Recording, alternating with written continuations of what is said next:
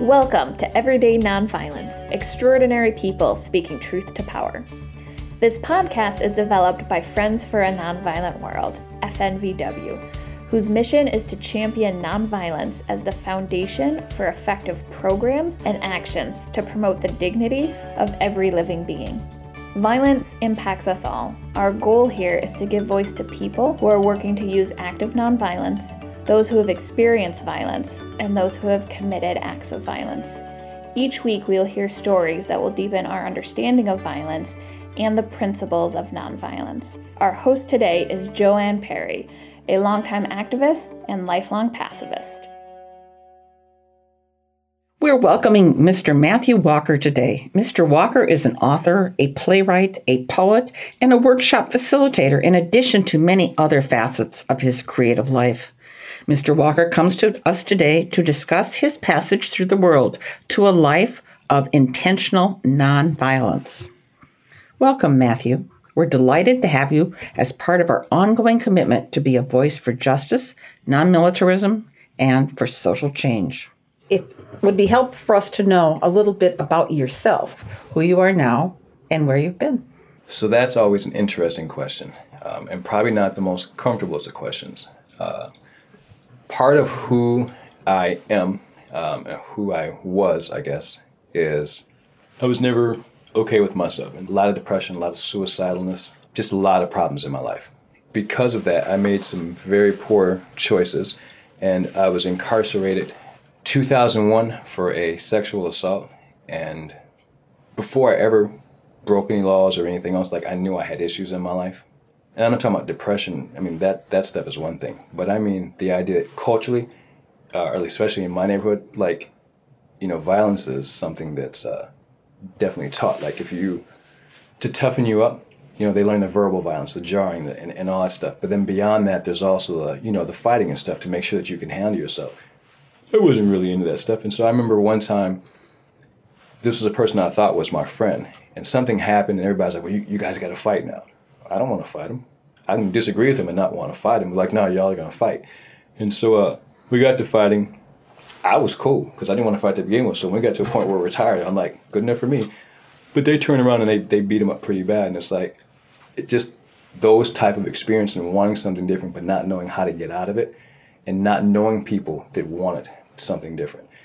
And so while incarcerated, I had the opportunity to take some AVP workshops, which is Alternatives to Violence Project, a organization that was started in 1972, 75 after some riots in Greenhaven Prison, where basically inmates reached out to Quakers saying, hey, we want something different. They want to make it out of prison alive, as well as, facilitate some healthier stuff. And having been incarcerated, I definitely can relate to that experience of wanting to make, finding some skills, because it's a very violent place. I got invested, loved the tools that were brought that I learned, and it made such an impact in my life that I couldn't wait to come out and be a part of it in the community. And so one of the wonderful things about why I'm here is because I now know of a strong community, a large community, an international community, AVP, of people that are wanting to do something different, of wanting to share that with other people and create a space where if you want to do something and be something different, great. We can walk there with you. And that's such a powerful thing for me. And for a lot of people that I met incarcerated that want the same thing, that wanted to do something and be something different, but didn't have the venue to be able to explore that. It sounds absolutely overwhelming to be caught in a world that has very few choices. Active nonviolence at its core is the idea that there's always a choice and you can do something no matter how small. And I could see how powerful that might be. Was that one of the turning points for you? Empowerment is, what a gift. I mean, there's many gifts that you can receive in life, and I really believe empowerment, seeing the multitude of choices, again, like you say, something as simple as breathing, how powerful is it just to take a breath and give yourself distance in a moment, one of the things that's really wonderful about workshops, and it doesn't matter if you're doing role plays or whatever type of shop, they're experiential workshops. And so you really get a chance to see, not just in yourself, but in others, these moments. So I was thinking about role play that Hank and I did. And Hank was going to pretend he was going to get on the phone before me. Okay, no problem. I'll wait. Then he said something else. Okay, like this might be a problem, so I'm going to address it using some healthy communication. Wonderful. But then he kept going, so I'm like, you know what? I'm just going to leave. And he's like, well, I'm not going to let you leave. What if I just keep doing this? And it got to a point where it's like my options, my tools are shrinking for what I'm comfortable with and what I'm capable of using, but I want something different. And so it was nice because it was a workshop, so I could say, hey, time out, let's stop. I could use some ideas. Because if this were real life right now, it would probably be a fight situation. Not because I want it, but because I don't know how to stop this from playing out. So I had several people in the workshop that it never got resolved. And throughout the weeks, I kept coming back and revisiting it because it was important. Again, I think we all innately want to do more nonviolent options. But when we are unable to, I think there's a residue that sits with us. Or with myself, there's definitely a residue and it builds up. And it's not a good feeling, of course. What I ended up coming up with was there's a difference between protecting myself and learning the skills to protect myself. Because what Hank was proposing in that moment was physical violence. And so obviously safety is a legitimate concern. And you want to be safe. You want to know that you're physically safe and others are. So if I need to, I could go take, whatever type of self-defense classes so that in that type of moment, I'm able to defend not only myself, but to protect him from himself and from me. And I'd have been good in that moment to be able to say that I don't have to worry about this. This is not an issue. But because I didn't have those skills and because I didn't know that I needed those skills, that was my problem. So when I identified an alternative, wonderful. You can put people in holds or whatever that stops them from hurting you and themselves until they calm down or until you get enough other people there to support you. Lovely. And so that's what I came up with that. And it felt so empowering because I love the word that you used earlier, empowering. Because now I can not only honor the values and beliefs that are important to me, but there's obviously the core need of being able to feel safe and protected and whatever else. And all of those came together. And I don't think that's probably one, I've had maybe several, but that's one of the most powerful moments I had because it was like, yes, this can, like I'm getting goosebumps right now. Like it can work. The excitement is showing in your voice. It sounds like a very powerful workshop and a very powerful example.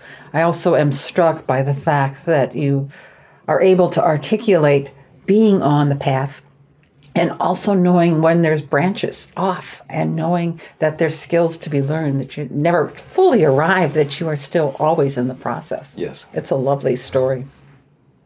Active nonviolence, or pacifism, and the prevention of violence are enormous topics. Let's talk a bit about your personal commitment to these ideas and maybe how you developed them. If they came from ABP, that's great, but maybe they came from other sources too. I mean, we don't live in a vacuum. So, in other words, what is your story on this path of active, intentional nonviolence? ABP has a lot of wonderful skills. And I think in addition to that, one of the things that's been helping me is mindful contemplation of like, what are your thoughts, what are your emotions, and just seeing what's present and just being able to let it go, not let it go, but just to not take ownership of it or the story. And that's part of it. And so in the role play with Hank and I, and the wanting to do something different, just being able to note that one thing that was arising was fear. One thing that was arising was anger, a sense of powerlessness. Well, I know those things pass also because I've contemplated them and, mindfully. And so it gives me freeness to not have to react right in that moment. And it gives me a space. And that was really empowering. One of the exercises we talk about in ABP is that pause. That's part of what helped with that. Knowing that my thoughts started speeding up because of that fight-flight syndrome that kicked in, just being able to see it for what it is means I'm not this, that, or the other. These thoughts are happening, and I don't have to identify with it. I can let it go. And that's what I missed. I missed in that I didn't know how to mindfully and personally connect to it, but it's always been present. And always wanting it, but not being in a culture that really said, hey, here's how you go about it. I've always wanted something different. But I never, it's hard to say this is what I want until you can name something. So being able to say that I want a deeper sense of peace, I want a deeper sense of spaciousness. And I think mindfulness really offers a sense of spaciousness. ABP offers tools that can get you in part to that, as well as, again, just meditating and a host of other things. So it's always been present, but I didn't know that what I was looking for. I just knew something was missing. And I think like most people, when something's missing, you just try and find fillings. And when you find something, for me, it was food, it was money. Prior to me ever going to prison, I was somewhat successful, marketing director, and you get the house and the cars, and it's like, okay, I'm there, I'm good. But I wasn't, because I was always missing that part, which is, I think to me, I think part of at that core, that passivism is really just a wholeness, a unity. Why would I ever want to harm you or anybody else when I see that innate part of who you are? That yearning to be free, as so many writers have spoken, free from the shackles of violence and the consequences therein. That's kind of an amazing way of phrasing it. I love what you've done with it, because you're right. We don't have the language and we don't have the knowledge of what we are missing. There is this deep core pull to find it. We talked earlier a bit about cultural differences across conflict, and you had some really surprising awarenesses. What happens when maybe you use silence because you want to go calm down? Would you be willing to articulate that again? Well, I think it's one thing for me, having been in prison, saying, yes, you know what, I have been violent. And so I can look at these behaviors and say they're totally not cool and I want to change something. But I think there are a lot of people that two things happens. Either A, they're not aware they're violent, or they don't know how to do something different. So if I was brought up if you don't have anything nice to say, don't say it at all. And so in my household, what that was is you just turn around and spin off and walk away. And you don't speak to them until, you're good. Well, that silent treatment is very hurtful to a lot of people, especially if someone was brought up in a household that says, you don't let the sun go down until you've resolved things. And so I think back to when I was married, I think my ex-wife was more of that person. So she wanted to talk, and I just wanted to get away from things. And that was an issue, right? A conflict. And it was a conflict that couldn't get resolved because in my eyes, I'm doing the best. I'm doing right. I'm not saying anything because I have nothing nice to say. And you're doing the right thing, but there's nothing but more conflict. And seeing that and knowing how to identify the nonviolent part to say, hey, I really not sure how to word things in a good way right now. So if you can give me some space until I can find a better way, that'd be wonderful. And if she would have had the awareness to be able to say, I'm really not okay with letting this sit too long. I want to resolve this before the night's over. Then now we could have made some plans. Okay, well, check back with me in 15 minutes, and if I'm not okay, we have some room now. And I think culturally there's so many differences between religious cultures, just all the different, there's so many different parts that go into that. And they don't get discussed, and maybe people don't have the knowledge or know to. I know I didn't, and so that's part of what helps now, I guess, being able to just awareness and name things. I believe you're absolutely right on that. And even if we do things absolutely perfectly, somebody else's translation with somebody else's life experience or cultural cast is going to come to a different conclusion. Yeah. It is not an easy path to walk. I think the Hippocratic Oath, first do no harm. I think if we can justify that to ourselves, maybe we've gone quite a way. I agree. I think one of the things, especially with ABP, it's great to take the workshops, but especially when you facilitate over and over and over, and you get to see the same issue comes up. If after 20 workshops, I continually not only talk about my fear and everybody gives me suggestions, but I have a chance to see people reacting differently, there's such empowerment because you don't have that space in normal life. I think it's wonderful to have a place to practice. Athletes, they get however many days a week to go practice, and you know what the purpose is. I'm going to perfect this blocking skill, this catching skill. Artists, whatever you're doing, gymnasts, there's these practice spaces and these coaches, and here's this everybody can come together with a concerted effort. And where's the practice space for nonviolence? Where's the practice space for wanting to have more of a pacifist lifestyle? And I think one of the beautiful things about ABP is it offers that. And so you have space provided to continually learn these tools, but also to hone your skills. I can know about these skills, but until I can practice them in every facet, I don't really get to take a full ownership, and so I don't feel as empowered. And I think it's huge, that ability to take ownership of a skill. And I think that's part of the gift that ABP is. Can you relate your work with AVP and how the rest of your life has been impacted by your growing nonviolence? I mentioned you were a playwright. I think you said you were an actor at some point. I know you're a poet. How is your life impacted by doing this work of nonviolence? What's different for you? Definitely my relationships with people. It's also kind of weird because some people, oh, there's something about you. What do you mean? It's like, well, I don't know. And I think it's that acceptance of people, because I think that's one of the best forms of nonviolence, is just to say, hey, I accept you. I accept myself exactly as you are, as I am, not needing to change anything. Because there's so many subtler forms, and one is I need you to be different. I think just practicing noting the violent tendencies in my life and trying to remove those, I find my relationships are easier. The more I come to experience them and how they look, the more accepting I'm that in other people. Because it's not, here's this violent person, it's here's this skill this person hasn't had the space to practice and become good at. And I haven't either. But watching people, when you're in a workshop with someone for 2 times and you see the growth and change, and you've been in a workshop with co-facilitators for 2 years and you see the growth and change. So when you meet somebody new on the street and you see them and they're cursing and this, that, and the other, of course you can have space for them. It's wonderful when you are a personal walking workshop, when you can create and hold a space for not only yourself, but the people that you're around. And I think that's one of the gifts that AVP has allowed me to be, is at times, when I'm mindful, to be a personal workshop where I can hold spaces for people. Well, that's a lovely story. Thank you. We should all have that space, that training camp, so to speak, for making spaces for everybody to be who and what they are. I don't know what you are doing in your life right now for money and things like that. I'm a machine operator. Oh, I would guess that some of this conflict resolution stuff is helpful in a machine shop. Is it? Oh, I'm sorry for laughing.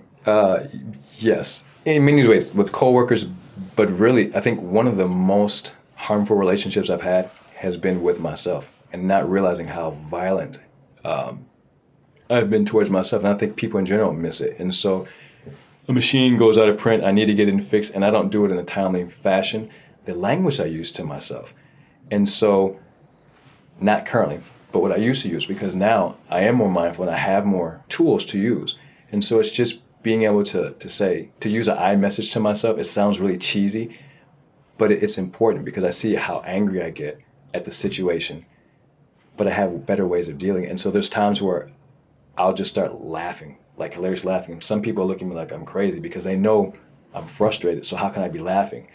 But I can see being in the moment, being upset, but being able to be kind with myself, you know? And it doesn't usually happen until after I've said something mean first to myself, but there's the ability to back up and say, no, you're not all these things. This is what's really going on.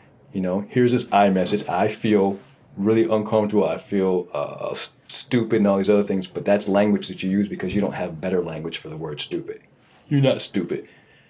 And so then I start laughing, and it's a wonderful experience. I think sometimes I really wish I had a different job, and other times I'm so grateful because it's another space for me to be able to experience the ways that violence has impacted my life and to practice something different. You mentioned something that no one has yet mentioned on these podcasts, and that's relationship with self and the role of active nonviolence. I read somewhere years ago that in any relationship with oneself, you have at least 3 relationships. You have the relationship of how you perceive yourself, you have the relationship of how you deal with yourself in yourself, and you have your relationship of where you're standing in your space. And I know there's got to be infinitely more of them. But I like this idea that I can stand outside myself, look in, and say, hey, that's not who you want to be. Yes. That's beautiful. Is there a moment in your life or a story, inside or outside of an AVP workshop, of course, that you'd be willing to share when you or others that you were with were able to impact things in the moment? One of the exercises we do is sculpture. And basically what it is you take a moment that was an impactful moment, and you set people in a pose. You give them a word or something to repeat. And when you say go, everybody's set in their poses. They say whatever word or phrase you might have gave them, and you give everybody else a chance to kind of go around and experience that. As I recall, in sculpture, they also have a gesture they repeat over and over again. So they're saying the same word, but the same gesture. And there's a power in it, especially if you don't have the story. And so one of the things I witnessed while incarcerated was a gentleman was on the 4th tier trying to drag another gentleman out of a cell to throw him over the tier. And obviously the guy didn't want to go, and so he's holding on for life, like literal life. And the guy is stomping him and just an extreme level of violence. And because this individual wasn't liked for his personality outside of his crime also, there was guards literally looking, but they would look enough to where they could pretend like they weren't looking, but to follow it also to see, what was going on. But the idea that none of them were going, watching other people playing cards, and part of the mentality is that's not your business, don't look. And so they would try and play cards, but they want to look, but they also want to just be about their cards. And then you had actively other people tell them, throw them off the galley. And so you set the sculpture, you show people what's going on, and none of it makes sense. When you tell someone, here's your line, you're going to pretend like you're playing cards, and the line is something simple like books made. Well, people walking around don't get that. And you see someone else holding on to a make-believe tier and whatever else, it doesn't make sense. But then after the exercise is over, and you take the opportunity to kind of share with them, this is what this was. It's powerful because you get a chance to see the experience differently and to see this is where we're at, the acceptance for this. And I think there's a lot of trauma that happens in prison. And the biggest trauma is seeing an event go on and not being able to say, hey, this is not acceptable because of fear for your own safety. And so I think after that exercise, there was a space created for people to kind of be able to see where they were at with it. Just even if they couldn't do something different, just to be able to identify the level of violence, the effect it had on them, and just the desire to do something different. I need to know, did the guy live? Yes, thankfully, he did.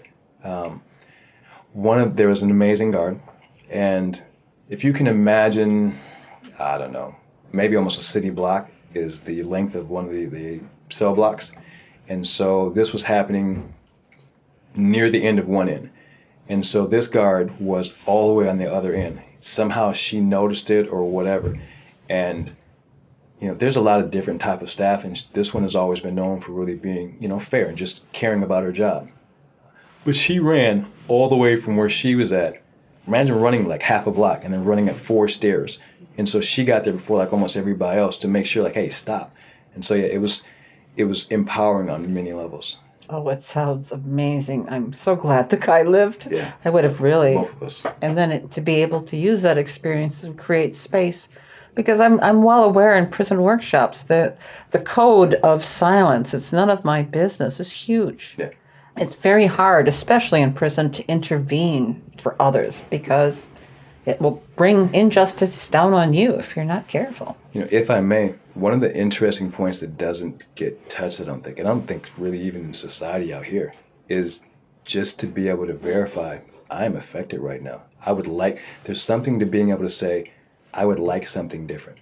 Even if I can't name it as I want to be nonviolent or I want, this type of energy present, just being able to validate. I was at a bus stop recently and these guys were jumping this other guy and it was not a very safe place. And this little small lady was like, you're not finna do this. And she stood between everybody. And so one of the guys went to swing at her, and that's when other people got involved because no. But that whole idea of someone saying, no, this isn't okay. And even if you are not empowered or capable to step up and intervene, just to be able to acknowledge it, I think it cleans up some of that residue that gets left by. There's so much internal energy, and I think it's really important to be able to honor it, but also to name it and know what it is.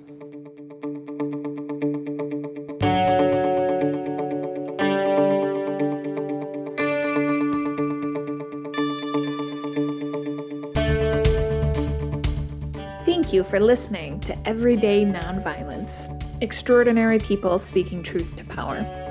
To learn more about Friends for a Nonviolent World and the work that we do, please visit our website, fnvw.org, or give us a call at 651-917-0383.